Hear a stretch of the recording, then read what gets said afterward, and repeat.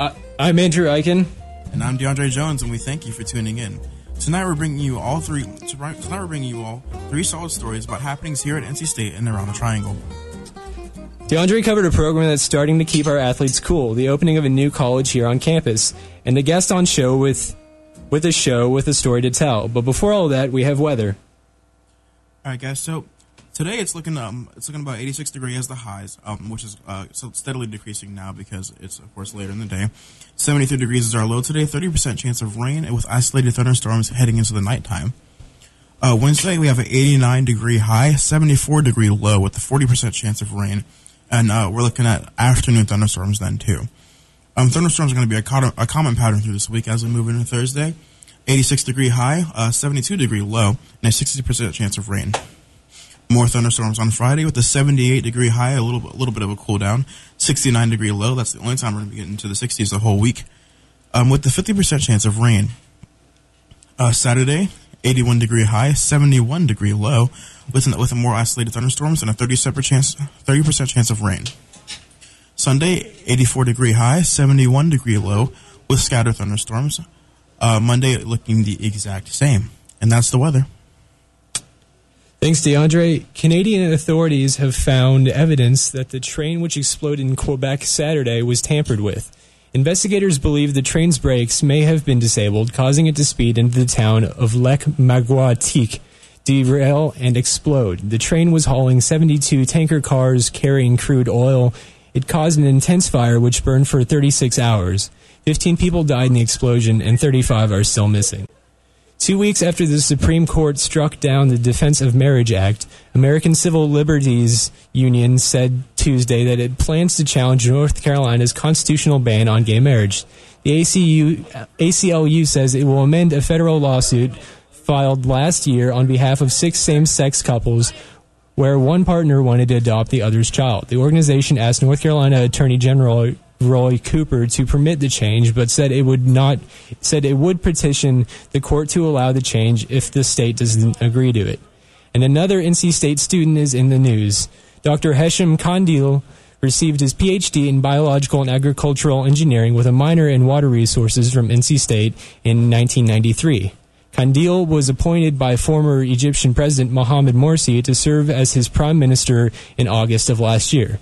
But last Wednesday, the same day that Morsi was unseated in a coup, Kandil was also dismissed of his duties and sentenced to a year in prison. However, this ruling is not at least directly related to the coup, since it was in fact a prior verdict which was upheld by an appeals court. Kandil was convicted of failing to execute a verdict overriding the reinstatement of employees at Tanta Flax, an oil company, and for annulling the company's sale to a Saudi businessman. After the sentence, Kandil was arrested by military police. And that's the news.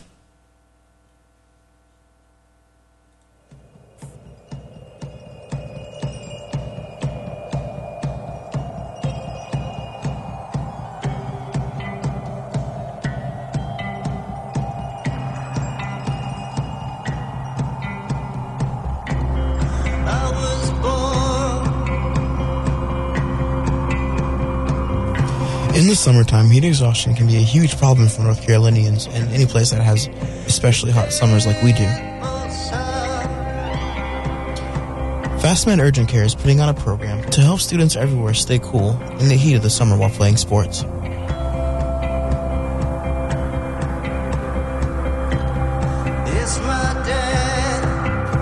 Ruel Hayden with FastMed sat down with me to talk a little bit more about this.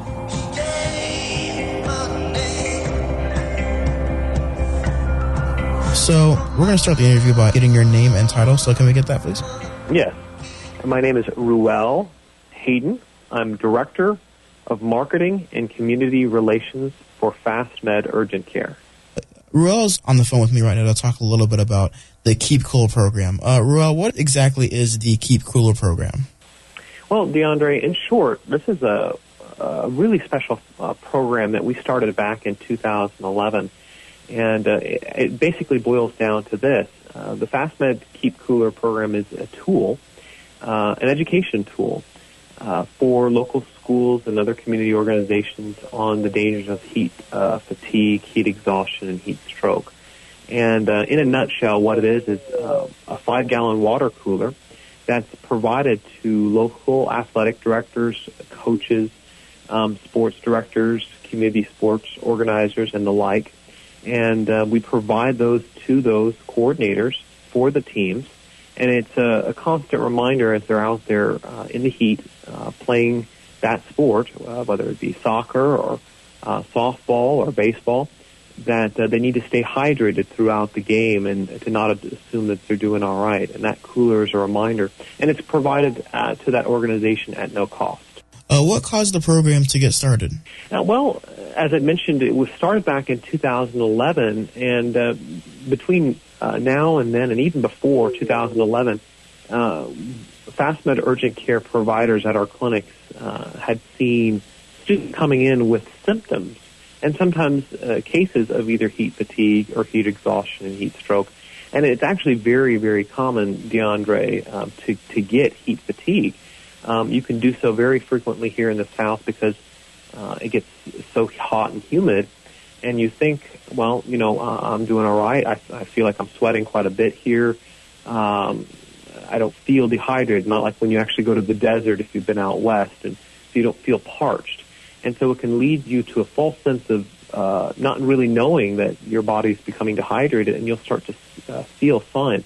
A lot of times it'll start with headaches or muscle cramps, and it'll progress, or I should say degress, and before you know it, you might end up having heat exhaustion or heat stroke. So you mentioned that this started up in 2011, so that means you're going into your third season now. How successful has the program been in the past? Very successful, DeAndre. We recently just put some news out that we've reached over 100, and actually since that announcement, it's become somewhat dated, but we've recently announced that we've reached over 170 communities with our Keep Cooler program, and that's across all of our markets in North Carolina and in Arizona. So we're very excited about that. Over 170 over the life of the program. You definitely touched on this a little bit before about the coolers and whatnot. Are there any other aspects of the program besides the delivering the coolers to different schools and areas? Mm-hmm. Well, the Keep Cooler program is part of our FastMed Cares program, DeAndre. FastMed Cares program, and what it's basically for the listeners is the cooler program is specific to heat exhaustion, but FastMed is big on prevention. And one of the areas and the ways that we do marketing and outreach, DeAndre, is to put programs out there that benefit the community and obviously spread FastMed's name and brand out into the community, so that when you have a need for urgent care, for urgent medical services, you think of FastMed first. And so we've got many other programs associated with that FastMed Cares program. One of them being very relevant to local schools is that we have a concussion seminar, a process and education where we can, one of our providers can be scheduled to come out on site and provide educational information and warning signs regarding playing sports and getting a concussion, because head injuries are very frequent and very common, especially in football and other outdoor sports. And you really don't always know when you're hit in the head whether or not that could be a concussion or not. You might bounce right back and think you're just fine. So that's one area. And then we do a lot of other things. We partner with the North Carolina High School Athletic Association, and they govern, obviously, high school and athletic activities associated with everything here in North Carolina. But in regards to sports physicals, and a lot of freshmen entering a high school and going into sports, they may not be aware of this, and them and their parents, but it is a requirement that all students that participate in any type of sports activity here in North Carolina get a sports physical by a licensed medical practitioner. And you can get a sports physical at any one of our urgent care clinics. And so oftentimes we'll offer either discounts or specials on these sports physicals to help get word out in the community about staying healthy, their medical background and history, so that that's on file should any injuries occur, that can be noted. So So what are some of the main mistakes that people will make in the summer heat? I guess more so misconceptions that they have about their own bodies with the summer heat. Well, I'm glad you asked about it. I think even this past weekend, DeAndre, we saw here in North Carolina, the temperatures can be in the high 80s, so sometimes the low 90s, right? But the heat index can be, 95 to 100, and sometimes it's double-digit difference in that regard. It's 10 degrees hotter with regards to the heat index. And so we all know these elements. We know that this is a reality because we are from North Carolina. But some of the areas specifically that people need to recognize, and I'll key in on, although I'm not a provider, but I do recommend that if someone believes that they have one of these symptoms, that they go to an urgent care, a FastMed urgent care center, and they get checked out because prevention is key. And so if you can identify and you think, hey, I think I might have one of these symptoms, go to an urgent care and get diagnosed so that you know for sure from a medical provider who can evaluate your situation, run tests. But one of a couple of the symptoms right off the bat and initially that you would see are headaches, as I'd mentioned before, and it basically progresses. It's kind of a downhill spiral. So obviously you're going to be very hot with heat fatigue. It's going to make you rather tired, and you're going to feel like you need to take a nap. But it will slowly degress or deteriorate into to other conditions such as muscle cramps, confusion, and disorientation, dizziness. You might also see that person's complexion change. It's based upon the individual, but you might see that individual become either very pale or very red. And then as it progresses to past heat exhaustion to actual heat stroke, you'll see elevated body temperature, slurred speech, and what's oddly enough is that the individual may experience what they consider chills. They might act like I feel like I'm really cold, and it's actually the onset of heat stroke, and it's very dangerous.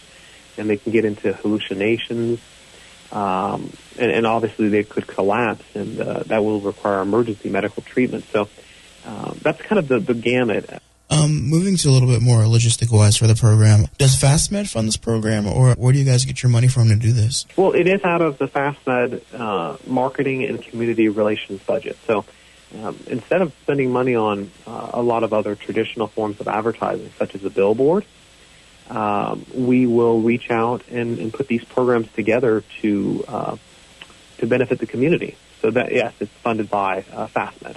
Is it an actual urgent care office, or can people go and see you guys, or where are you located at? Mm-hmm. Well, simply put, FastMed is almost everywhere, which is great for your listeners and great for you and anyone who needs an urgent care center with our quality. We have currently over 31 locations here in North Carolina. We're going to be opening up another 7 before the end of the year, just here in North Carolina alone, and we span everything from all the way out to Asheville and the Boone community, all the way out to Clayton and Fayetteville. So we're actively moving toward the coast as well. So soon we'll be from one corner of the state to the other. And I think you asked the question of, regarding what is FastMed and some of our services. I mean, the scope is so broad, I wouldn't want to spend an hour on the air talking about all the different things that we do. But on a very high level, and some of what a lot of our patients come in and see us for, everything from asthma, headaches, allergies, so we call that sinusitis. They'll come in for acne, because we also do skin treatment for everything from insect bites, skin rashes and infections, etc.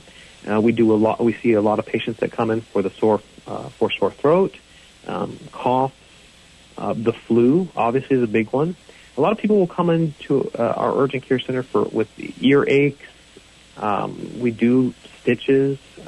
We do treat individuals with that have chronic acute issues with their back if they have lower lumbar issues. And we do some very basic preventative like sports physicals and vaccines.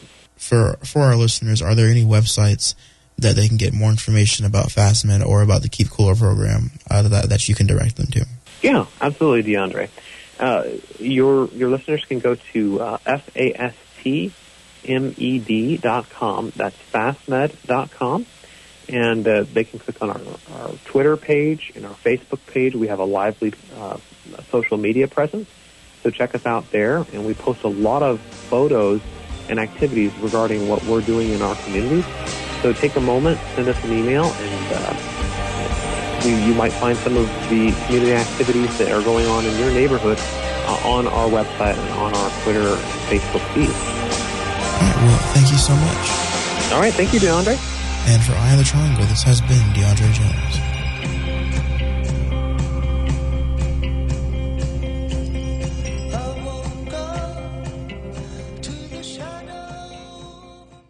A big thanks to Ruel Hayden for talking to me a little bit about the Keep Cooler program.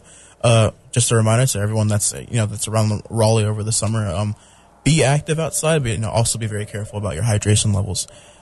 So with that, we're going to cut to a quick break, and we'll be right back in a little bit.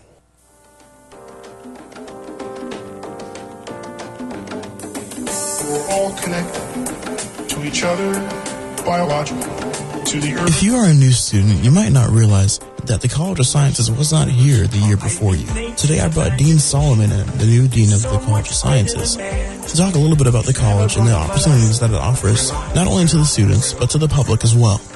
We live in an in-between universe where things change alright, but according to patterns, rules, or as we call them, laws of nature. I'm this guy standing on a planet.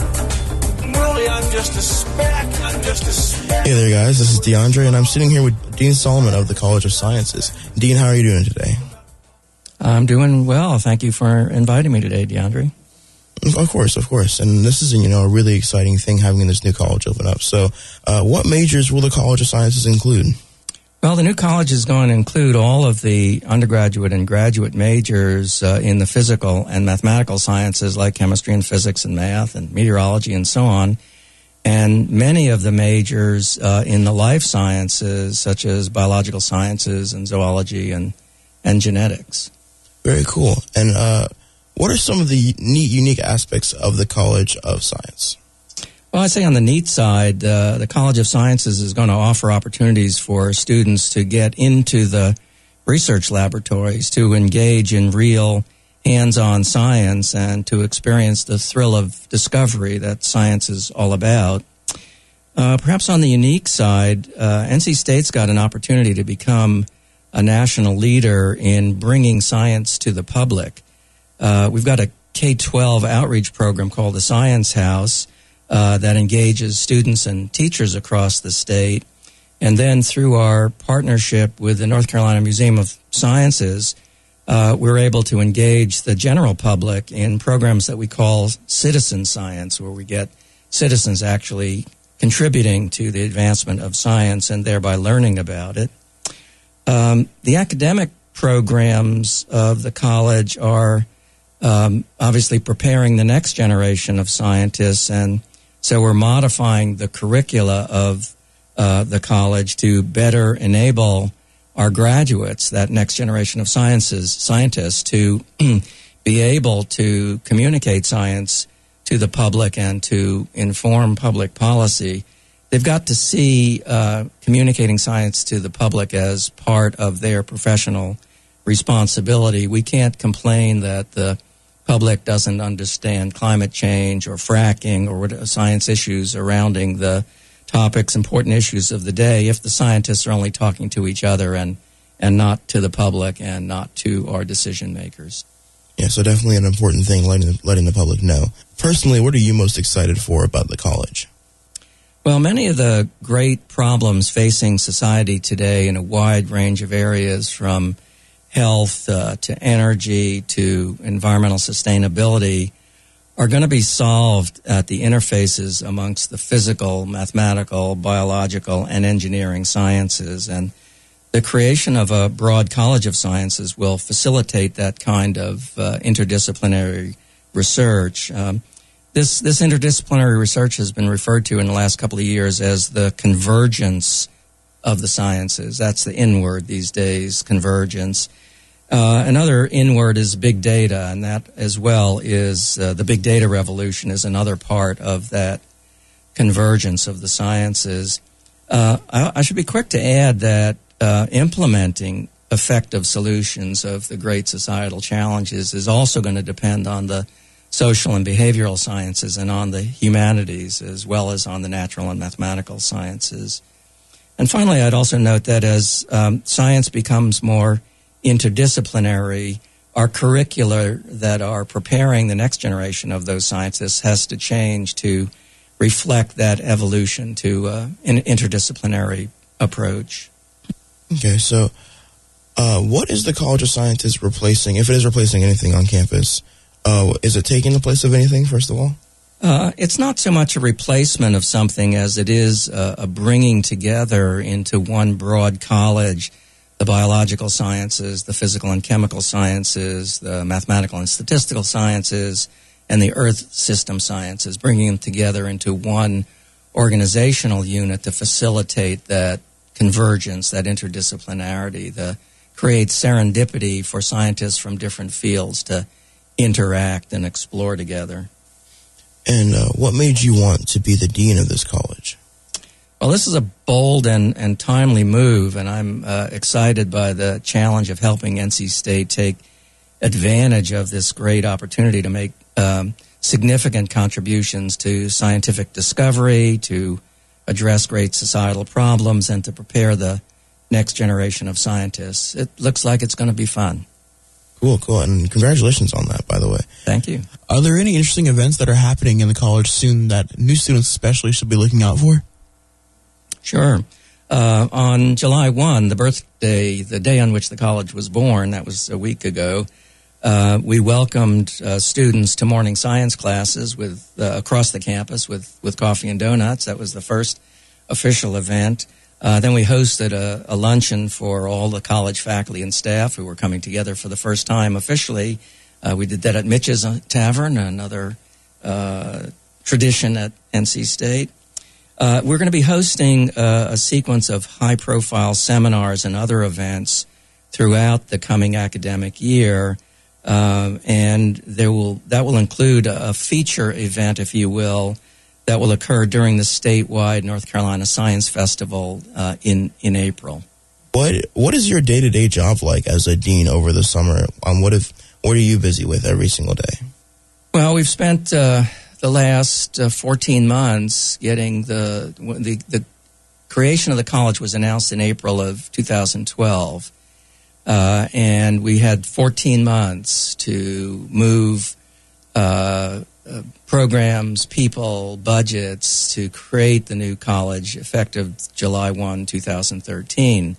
There are about 575 personnel involved in that change. There are about 4,000 students who are majoring in the curricula of the new college. There are, as I said, many curricula, undergraduate and graduate programs. There are substantial financial moves that had to be made to move salaries and operating budgets into the new college. There are space issues. Where will people sit? Where will their labs be? So there were a huge array of personnel and program and policy matters that had to get resolved, including interesting questions like, so whose alumni are they? If someone got a degree in physics or genetics some years ago, and those programs are now part of the new College of Sciences. So for the last year, we've been working on sort of the nuts and bolts, the business parts and administrative parts of putting the new college together. And then over the coming year, we will continue our work to build the strategic plan, the strategic vision for the college and what its strategic positioning would be nationally amongst College of Sciences. So it's been a busy year and another busy year to come. I bet. And one more quick logistical question. What buildings will the new college be in? Well, I don't know that I could list every one off the top of my head, but certainly the buildings that did house the College of the departments in the physical and mathematical sciences, such as Sass Hall on one end of the campus, Riddick Hall, Cox and Dabney Halls, Jordan Hall, some spaces on Centennial campus, and also now buildings that house some of the life science departments, like David Clark Laboratories, Thomas Hall, and so on. So it's again a convergence of spaces to accommodate the convergence of the disciplines. So, last question is, where should people go if they want info on the new college?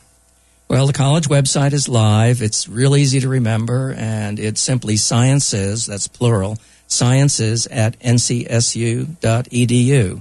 So that's the college website, and you can look there for event announcements and also for information on how to like us on Facebook or follow us on Twitter. Cool.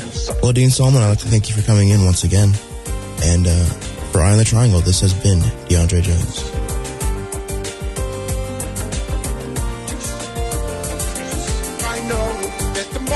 In my body are traceable to phenomena in the cosmos. That makes me want to grab people in the street and say, have you heard this? The beauty of a living thing is not the atoms that go into it, but the way those atoms are put together.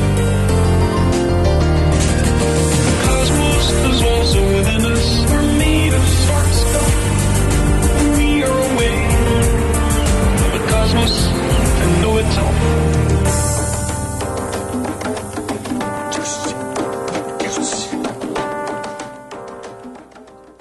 Our last story highlights an up-and-coming lawyer turned comedian who will be performing in Raleigh Thursday night. Alex Barnett is also a contestant on the Comedy World Series and an interesting story to tell. DeAndre has more. By the way, my wife is black, and even today's era, people do get a little weird about interracial dating. Like, not you guys, I can tell. A lot of interracial dating here tonight, like white and off-white.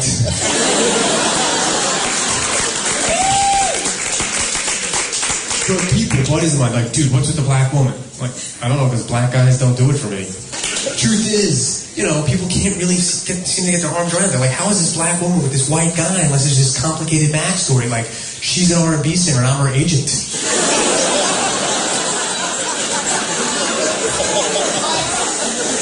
Now, I have to say, I was kind of intimidated when I first met her family. His brother's like 6'6", played college ball, he's black too.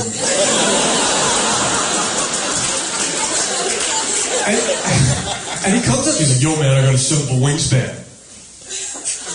Exactly. Who has a wingspan?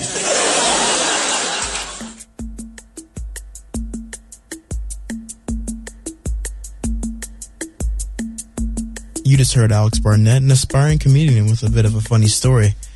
He'll be performing here in Raleigh on the 11th in the Comedy World Series, and tonight he's lending us a little bit of his time to talk to me about his story, how he got to where he is, and how to chase your dreams.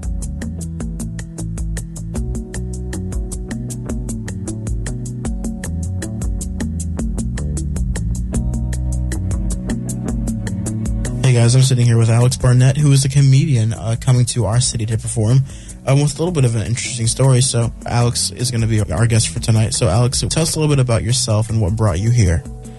Sure. Well, thanks, first of all, for having me on the show. I'm really glad to be here talking to you. I'm a comedian from New York City and also a lawyer. I left my my legal career to pursue a career in comedy, and I'm coming down to Raleigh to perform in a preliminary, I guess, a satellite round or preliminary round of the World Series of Comedy, which is being held at Good Nights Comedy Club Thursday, July, or all this week. But I'm going to be performing Thursday, July 11th, and then most likely again Saturday, July 13th. So I'm really looking forward to that and looking forward to coming down to Raleigh. I know that you just said you're a lawyer, or you're a former lawyer / comedian. So what made you want to make the switch from lawyer to full-time comedian? Well, the long answer is I was never really passionate about practicing law. The short answer is I got laid off my last job, and I sort of thought it was a really great opportunity to maybe pursue another career. Right, okay. So how did you get into comedy? Well, originally I started when I was still with my old firm. I was doing some writing. I was trying to write the great American novel and some short stories as well. And I took 1 or 2 acting classes just sort of as part of this creative exploration. And along the way, I got notice about a comedy class, which was like a 6-week-long workshop where you work on some material. At the end, you do 5 minutes up in front of friends and family, and I was really taken with it. I mean, I just found it like incredibly addictive, like a roller coaster on, I don't know, like some sort of like on cocaine or something. Yeah. So I had always wanted to pursue comedy, but I really wasn't able to with my legal career. I was traveling too much and working too many hours. But once I got laid off, I was in the process of looking for another job, and I just thought, well, this is an opportunity. I'll never need another opportunity again where I could maybe change careers. At the time I wasn't married, I didn't have kids, I had no debt. So it seemed like a good thing to do. Now, of course, I am married, I have a kid, and choosing comedy doesn't necessarily seem like the smartest thing in the world to have done, but it's a little late. I'm well down the path. Would you classify yourself as someone that chases your dreams? Because it seems like this comedy thing is, one of those careers that, people always have in the back of their heads that they would like to do. You saw the opportunity and you took it. So would you say that in that way that you are, chasing your dreams? It's fun. It's a great question. And I tell you, I don't know that I would have said that about myself before now. I think, like a lot of people, particularly a lot of lawyers, I was a pretty conservative, risk-averse person who wasn't particularly a daredevil with respect to anything. But this is one of the few times in my life when I really did chase kind of a passion and pursued a dream. And that's what I'm doing.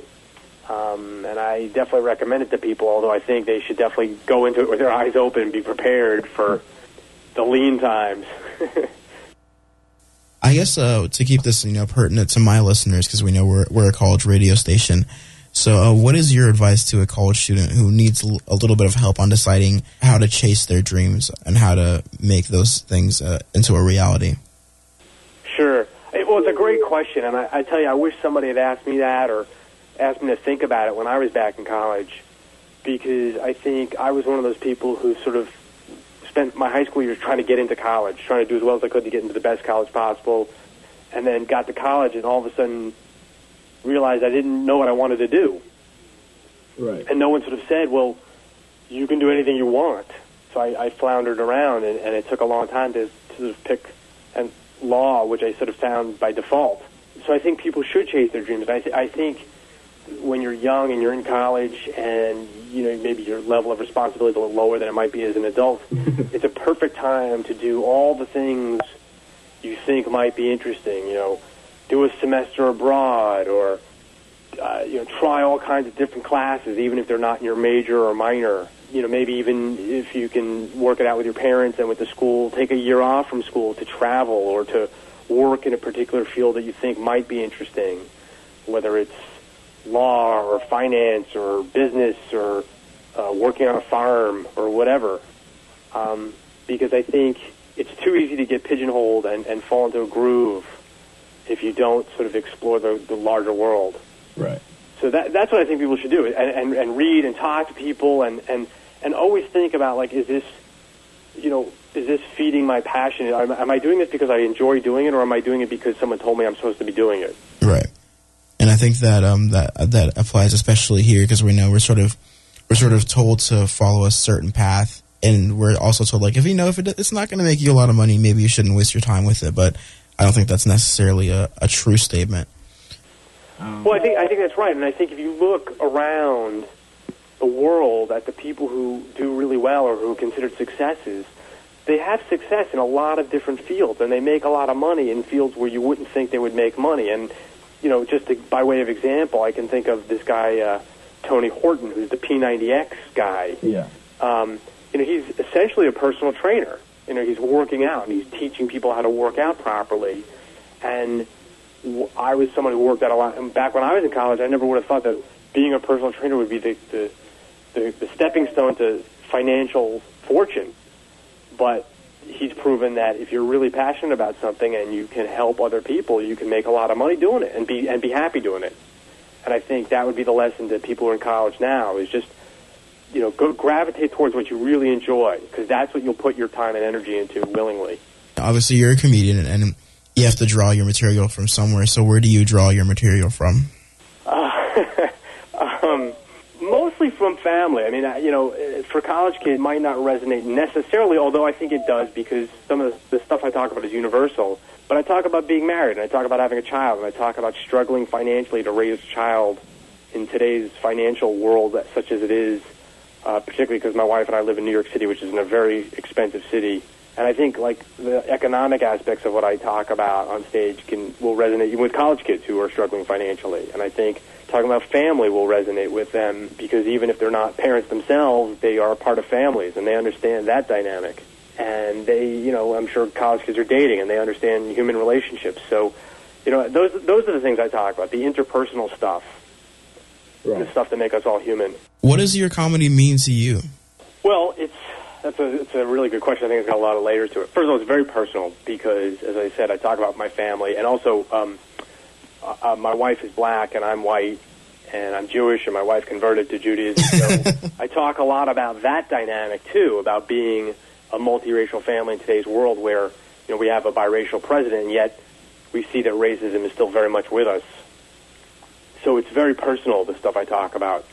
Incidents that occur to us where there's racist undertones or overtones, for that matter, or our financial struggles, which are very real to us too. And what it also means is it's my ability to express myself and express my creative thoughts and ideas to people besides myself. I mean, one of the great frustrations, I think, for so many people is that they have a lot of thoughts and feelings and emotions, and they don't get to express them. They don't have an audience for this. And I think that's what's at the base of good writing or good music or art generally. And then, of course, the other part of this that's fantastic is with comedy, when you tell material or tell jokes that resonate with the audience and they laugh, it's a great feeling to know that you're entertaining people and making them laugh and maybe lightening their load or brightening their day. It's fantastic.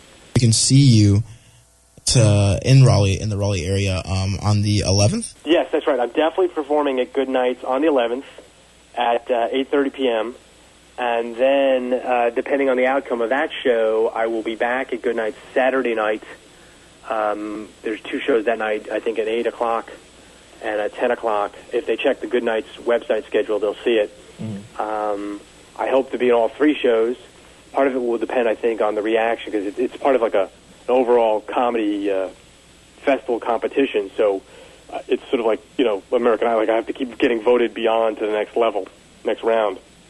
So everyone should come out Thursday night and really support so they can be around Saturday night too. This is a bit of an off question, but do you think that you can win this thing? Oh man, I don't know. I just want to go down and have a good time and entertain people and hopefully meet some more people and get some more followers. And if I win, that's gravy. I think with art, I think it's great to have the exposure and have the ability to do this, an opportunity to do this. But it's disappointing that we've now reduced art to competitions because it's so subjective. Mm-hmm. So I'm not going to worry about winning or losing. I think I just want to go out and do my best and have people come out and enjoy my work. And if that all happens, that's fantastic. And if I succeed in the competition in terms of prizes or awards or placing first or at the top, that's just icing on the cake. A quick question about the competition. Did you have to apply for this, or did someone approach you for this? No, it was by submission. So anybody who's involved in it had to submit a tape and some bio information, and then they selected from the people who submitted. And I don't know how many people submitted. I'm assuming it was in the hundreds or thousands.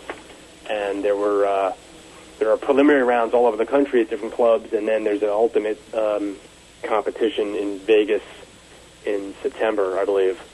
And I think the result of this, what I'm doing now in Raleigh, would have some bearing on the Vegas aspect of it. Like, in other words, if I do well enough, I proceed on to that.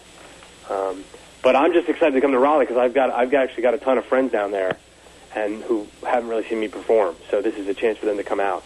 anyone who's listening, if you want to see Alex, and I'm guessing, how many other comedians do you know? Well, there's different nights. So I think it started, or it starts tonight or tomorrow night, and then it's every night through Saturday night. So people can go out any night they want. I highly recommend coming out Thursday night, though. And coming to see me. And then please come find me, after the show and say hello, and or look me up on the web beforehand and you shoot me an email and let me know you're coming. Very cool, very cool. Well, I'd like to thank you for coming on the show and giving me some of your time today. Absolutely, and I am serious. People should look me up on the web at alexbarnettcomic.com, and if they plan to come out, definitely let me know in advance, and I'll make a point of looking for people. Very cool. Well, thank you, Alex. Thank you. And for Eye on the Triangle, this has been DeAndre Jones.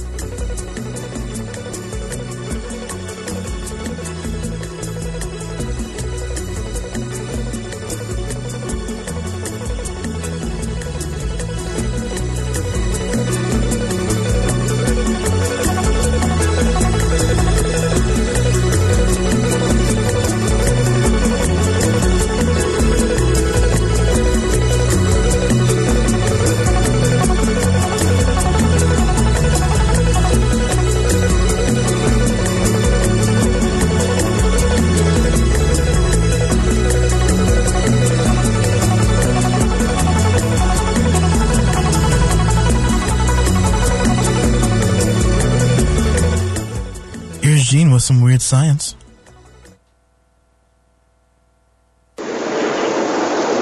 Making a girl. Actually making a girl. She's alive. Alive. Science.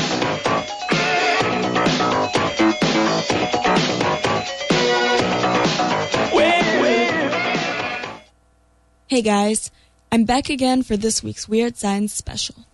Okay, so, at the forefront of information processing and biological processing is a new field. It's called synthetic biology. It's becoming increasingly clear that information processing plays a crucial role in enabling the functionality of biological systems on the cellular as well as the molecular levels. When the system is viewed through the lens of semiconductor information processing, biological discovery and the development of medical technology commence. Synthetic biology focuses predominantly on the design and construction of biological systems and devices, which can be applied to the real world in terms of medical technology, such as MRIs and PETs. They can be applied agriculturally, towards energy systems, as well as towards the development of new materials. Incorporating biological systems in the development of semiconductor technology helps provide an alternative approach. And this is often useful because physics places extensive limitations on the technology which we can develop, especially in terms of size.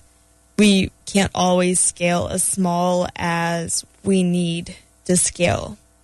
And combining biological technology with semiconductor technology helps us overcome some of these physical limits. An example of this would be the fact that DNA achieves phenomenal storage densities, which simply can't be replicated by known semiconductor technologies due to the physical limitations on the size of the semiconductor chip or whatever you're trying to develop. You simply can't scale that small to such a microscopic level.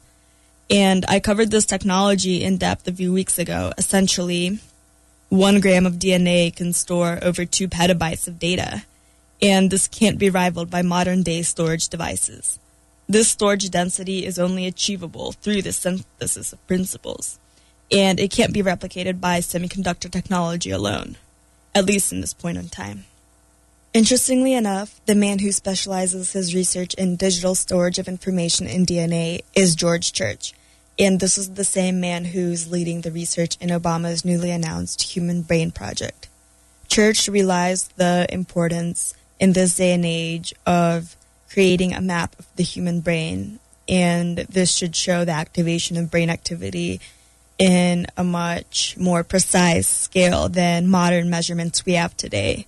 The goal of the project is to map brain activity, which is declared to be one of the most viable scientific challenges of the 21st century.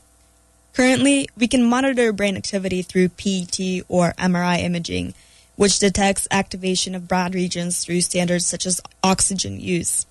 And this pretty much shows how much glucose is consumed, indicating brain activity in a given region.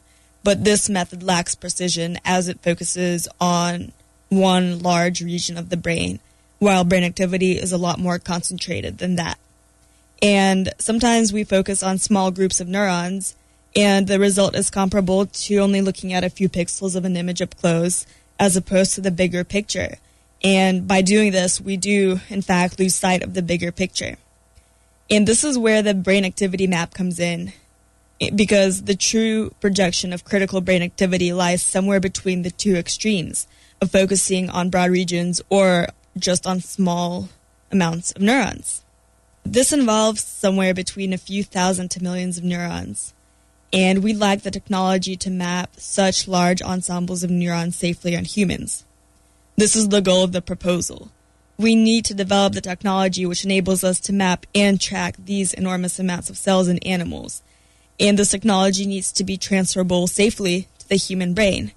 And another parameter of this is the fact that hospitals, universities, and other institutions need to be able to institute this technology. It needs to be somewhat readily available and replicable.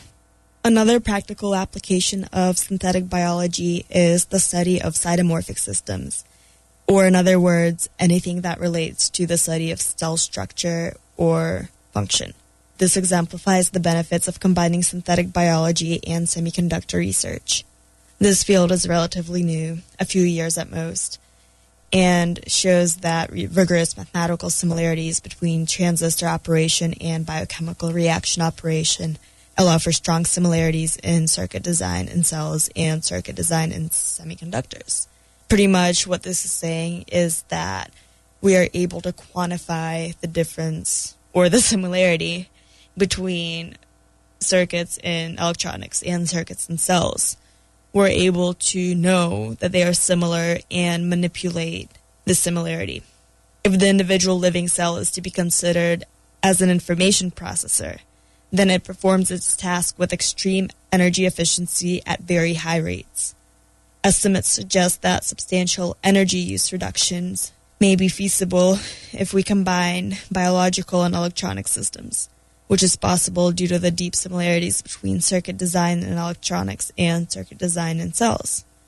Practically, these circuits could be used to create ultra-fast supercomputers that predict complex cell response to drugs and possibly facilitate the design of synthetic gene circuits in cells. Scientists are trying to find if the functionality of cellular sensors can be used to inspire equivalent inorganic sensors.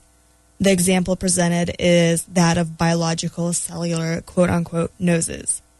And these are supposed to sense molecules and pathogens in the same way that a cell detects a stimulus.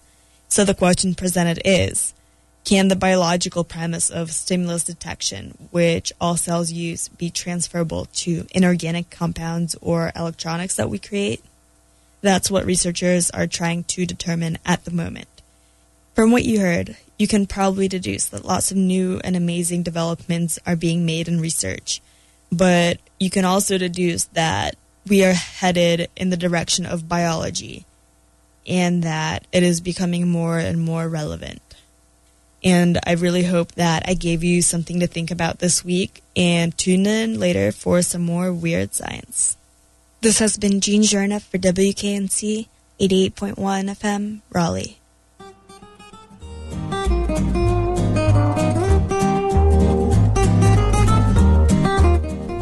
Well, that just about wraps up all we got for you guys this week. A big thanks to Dean Solomon and Ruel Hayden for their time. From all of us here at Eye in the Triangle, we thank you for tuning in.